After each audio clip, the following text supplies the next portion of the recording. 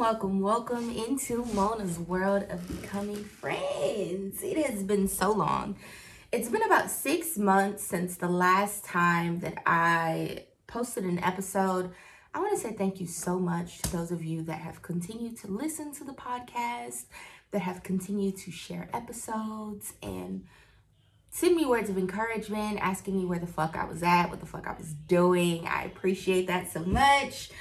So friends, today's topic is don't mistake grief for regrets. And although I have not been podcasting lately, I have continued on in my life coaching and in my regular job as a tarot reader. And one thing that's been really common amongst my clients that I continue to have to reiterate and talk about with them is the difference between grief and regret. So that's what we're going to talk about today. So one of the most impactful things that, and I'm always talking about impactful things in therapy, right? But one of the most impactful things that I learned in therapy was about the difference between being sad, being devastated, being remorseful or regretful, and actually grieving. And my therapist told me that oftentimes we experience this long period of sadness or depression, and we start to think that, I've been going through something, or life is lifing, or I just can't seem to get over XYZ. And what it actually is that we are rooted in a cycle of grief. And grief expands far beyond the traditional definition of the word grief. Grief has a lot of meanings. So y'all know me. I looked up the definition of the word grief before planning out the episode. And the definition of the word grief means to suffer, feel, or express great sadness. Now, in a traditional sense, a lot of people think that grief is only tied to the loss of a loved one, right? Experiencing a loss of life or a loss in a relationship, sometimes we look at as grief, but truthfully, grief happens in everyday life. Sometimes we do things like we change our hairstyles, or we switch jobs, or we quit jobs and decide we want to do something totally different with our lives. And what we experience as a result of those things is a period of sadness, devastation, depression, or grief. But because we're not familiar with the way that those things can feel for us on a mental and emotional level, we begin to feel like what we're actually doing is regretting the decisions that we've made. And in all actuality, there's a level of processing that needs to take place. And you're just experiencing generalized sadness about the fact that your life will never be the same. We are also live streaming the episode on Facebook, and our therapist Sharita, who will be on a later episode to dive a little more deeply into the difference between grief and regret, says that yes, ambiguous grief is tough, and it is very tough. It's okay to grieve, right? Sharita has said on multiple occasions, as has my own therapist, it is okay to feel the feels. So if you find yourself, friends, or you found yourself in previous situations feeling like you made a choice, like my client, we'll call him Ryan. Ryan reached out for a tarot reading, and Ryan wanted to know if he had made the wrong choice in leaving his partner. Now, what we uncovered during the course of that tarot reading was that Ryan needed to make those changes and make those strides because the relationship had kind of fizzled out and hit a point where it wasn't going to grow any further. And what he was actually doing was not being regretful or remorseful about the fact that he decided to sever ties with his partner, but grieving the loss of that comfort, that presence, that stability, if you will, that he was experiencing in his relationship. And again, there's nothing wrong with feeling those feels, because some of the verbs and action words and actions that I also found while looking up the definition of the word grief were hurt, pain, devastating, cry, sob, and to be distressed. Be ye not discouraged, friends. Be ye not discouraged, and just experience the feelings, but you also have to remind yourself that I am in a period of transition. Things are transiting and transforming for me every single day, and it is okay for me to feel X, Y, Z. As things change, they'll become more clear and I'll become more comfortable. That would really be a great place for you to rest in order to move forward. But in those situations where you find yourself quitting a job or closing out a friendship or saying goodbye to a relationship or anything really that doesn't serve you and you're moving forward, including changing the color of your hair, because yes, you can grieve a change with that. Just remember that it takes some getting used to the new normal in your life, and your brain's normal resting place is whatever is consistent and whatever has been the norm for some period of time. So I want to talk a little bit about my client, Sarah. Sarah, much like Ryan, had reached out to me and she wanted to discuss a situation that she was having with this long-term relationship that she had been in. If you've been with me for some time, y'all know how I feel about the word relationship, but she and her partner had been going around and around and around in cycles. And after close to a decade of back and forth, up and down, round and round, she really wanted to, when she came to me, she asked me, what's wrong with me where I'm not able to make this choice and then move forward? And she explained that she starts out by feeling okay with what took place. And then later on, after a couple of days of processing, she circles back to feeling as if she needs to go back to this person because she really loves them. She's missing out on them. There are no cuddles and all of those other fun things.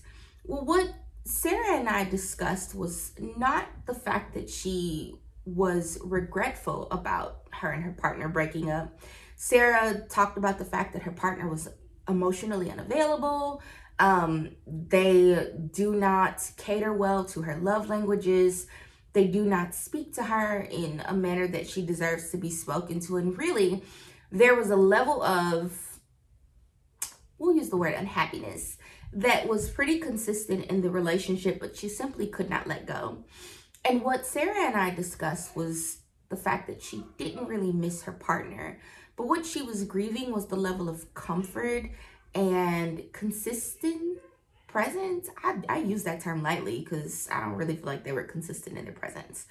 But the level of comfort and consistent presence that she was receiving from that partner, and that there were some other things that Sarah could do to try to work through why she felt she needed to reach out and continue to be present with that individual, despite the fact that they were not meeting her needs, and what it is that she could give to herself in return in order to work through the grief that she was feeling and get to a place of acceptance so that she could move forward. I really wish that I had looked up the 7 stages of grief. I am live streaming, so I wonder if we can do a half and half here. Yes, we can. Let's do it, friends. 7 stages of grief. So the 7 stages of grief are shock, denial, pain and guilt, anger and bargaining, depression, the upward turn, reconstruction and working through, and acceptance of hope.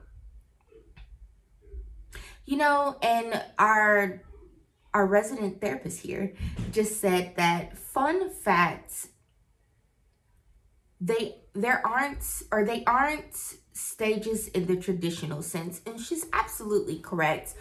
It is possible to experience the 7 stages of grief in different terms or in different experiences for each different person, and also not in any particular order. Am I correct, Sharita? Chime in, girl. But those are the 7 stages of grief. So I'm gonna talk about my own stages of grief. I quit a job today, and that is something that I have not shared with you guys.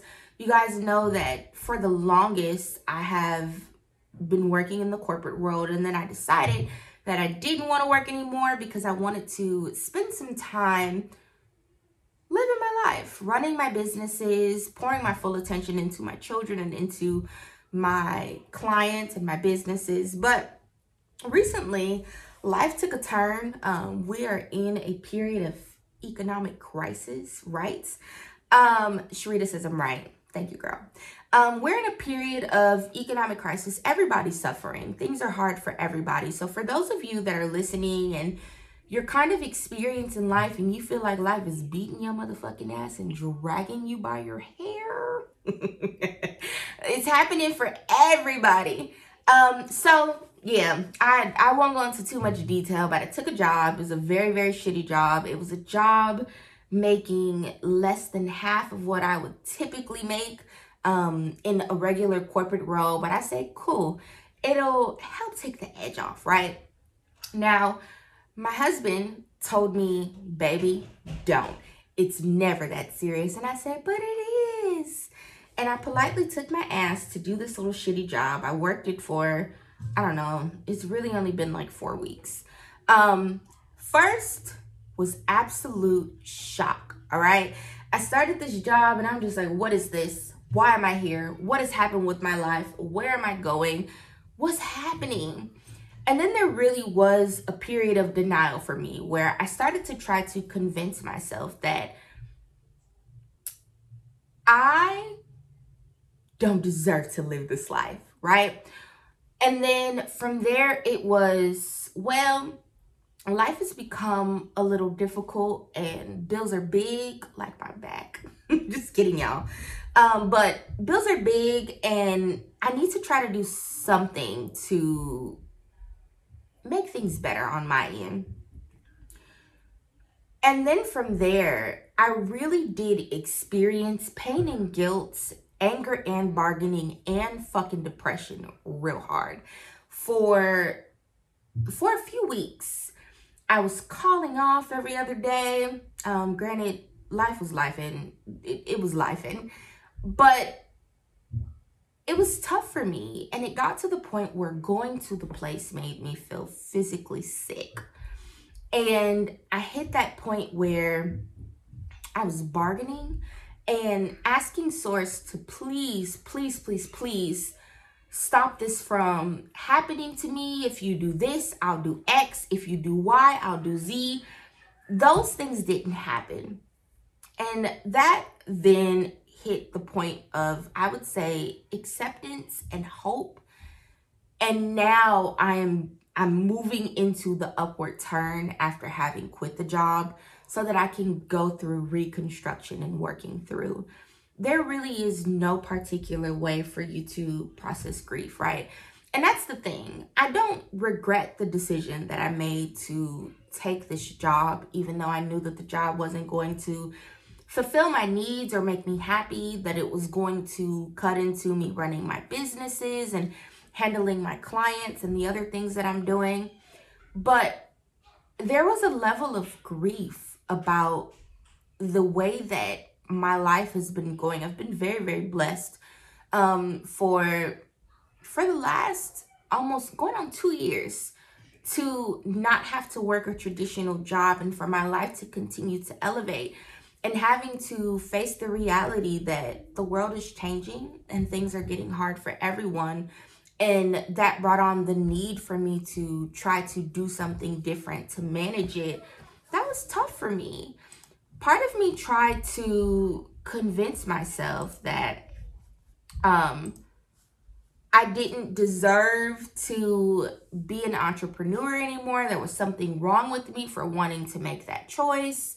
That I needed to try to live a more normal life is what I told myself. But where I've landed since then is it's okay. I mean, and I know this, which makes it kind of pissed me off even more, because how are you struggling to process something and you already know what's supposed to take place? But no matter how wise you are, how smart you are, how much knowledge you have, or how capable you are in helping other people or doing things for other people, there's a level of triumph and action that it takes for you to be able to apply these things to your own life. It's okay. It's okay. Grieving the fact that life is changing and there's a need for shift in my life, but also accepting, embracing, and working in the fact that there's still room for me to actualize my dreams and run my businesses and work with my clients and all the other things. So, yeah. We're going to start wrapping it up, but I do want to briefly, I feel like I talked about these things. Some different types of grief that you can experience range from things like the death of a loved one, and if you've lost someone, my deepest condolences for your loss. Breakups, changes in employment, that's that whole little transparency story I just gave y'all. Don't say I never gave y'all nothing, you're welcome. Moving away from family, losing friends, things of that nature. Lots of different things can push us into a period of grieving. But the most important thing for you friends to take away from this episode is it's okay to take time out to figure out and ask yourself. I want you to always be asking yourself, am I feeling regretful about the choice that I made? Did I make the wrong choice? Does this choice serve the goals that I am seeking or the feelings that I am hoping to experience? Or am I just grieving the fact that life is changing and I don't know what that's going to look like for me in the future? If you spend a little more time really discerning between your feelings, what's reality, and what's simply just the unknown or shift in your experience, it'll make it a lot easier for you to make those changes as you move forward. So that is what I have for you, beautiful friends. Do I have anything else to say? Like I said, thanks again for holding it down, y'all, during my 6-month hiatus. I promise I am back. The shitty job that I worked that I will never ever go back to and I quit today is going to push me back into staying focused on what's important. So since we're live streaming today, friends, I've said my goodbyes to those of you that are listening to the podcast on iHeartRadio, Spotify, wherever you're streaming it. But we're going to start to take some questions and chat about some things on Facebook. So stick around for that portion of the podcast. It'll be great. So Sharita says, I always feel like I make the wrong choice. The unknown is scary. And yes, the unknown is scary. But here's the thing about choices. My therapist told me this, and it really shifted my perspective so deeply about making choices that even quitting today, it was just like, all right, girl, pull your shit together because it's okay. Life is a cycle of making choices, right? We wake up every day, we decide what we're going to wear, how we're going to do our hair. Are we going to get out of bed? Are we going to be lazy? Are we coping? Are we happy? Are we creating? Are we quitting? What are we getting into today? And later on in the day or later on at some point of time, you have to make a decision about how you feel about the choice that you made. And for those of us that are aware that this is the cycle of making choices, it becomes easy to say, all right, yesterday I quit my job. We're 3 days post. How you feeling? What you want to do? It becomes easy. But when you're not aware that life is nothing but a cycle of making choices and moving forward and deciding how you feel and making a new choice, it kind of feels very chaotic. Or like if you do something wrong today, you don't have the opportunity to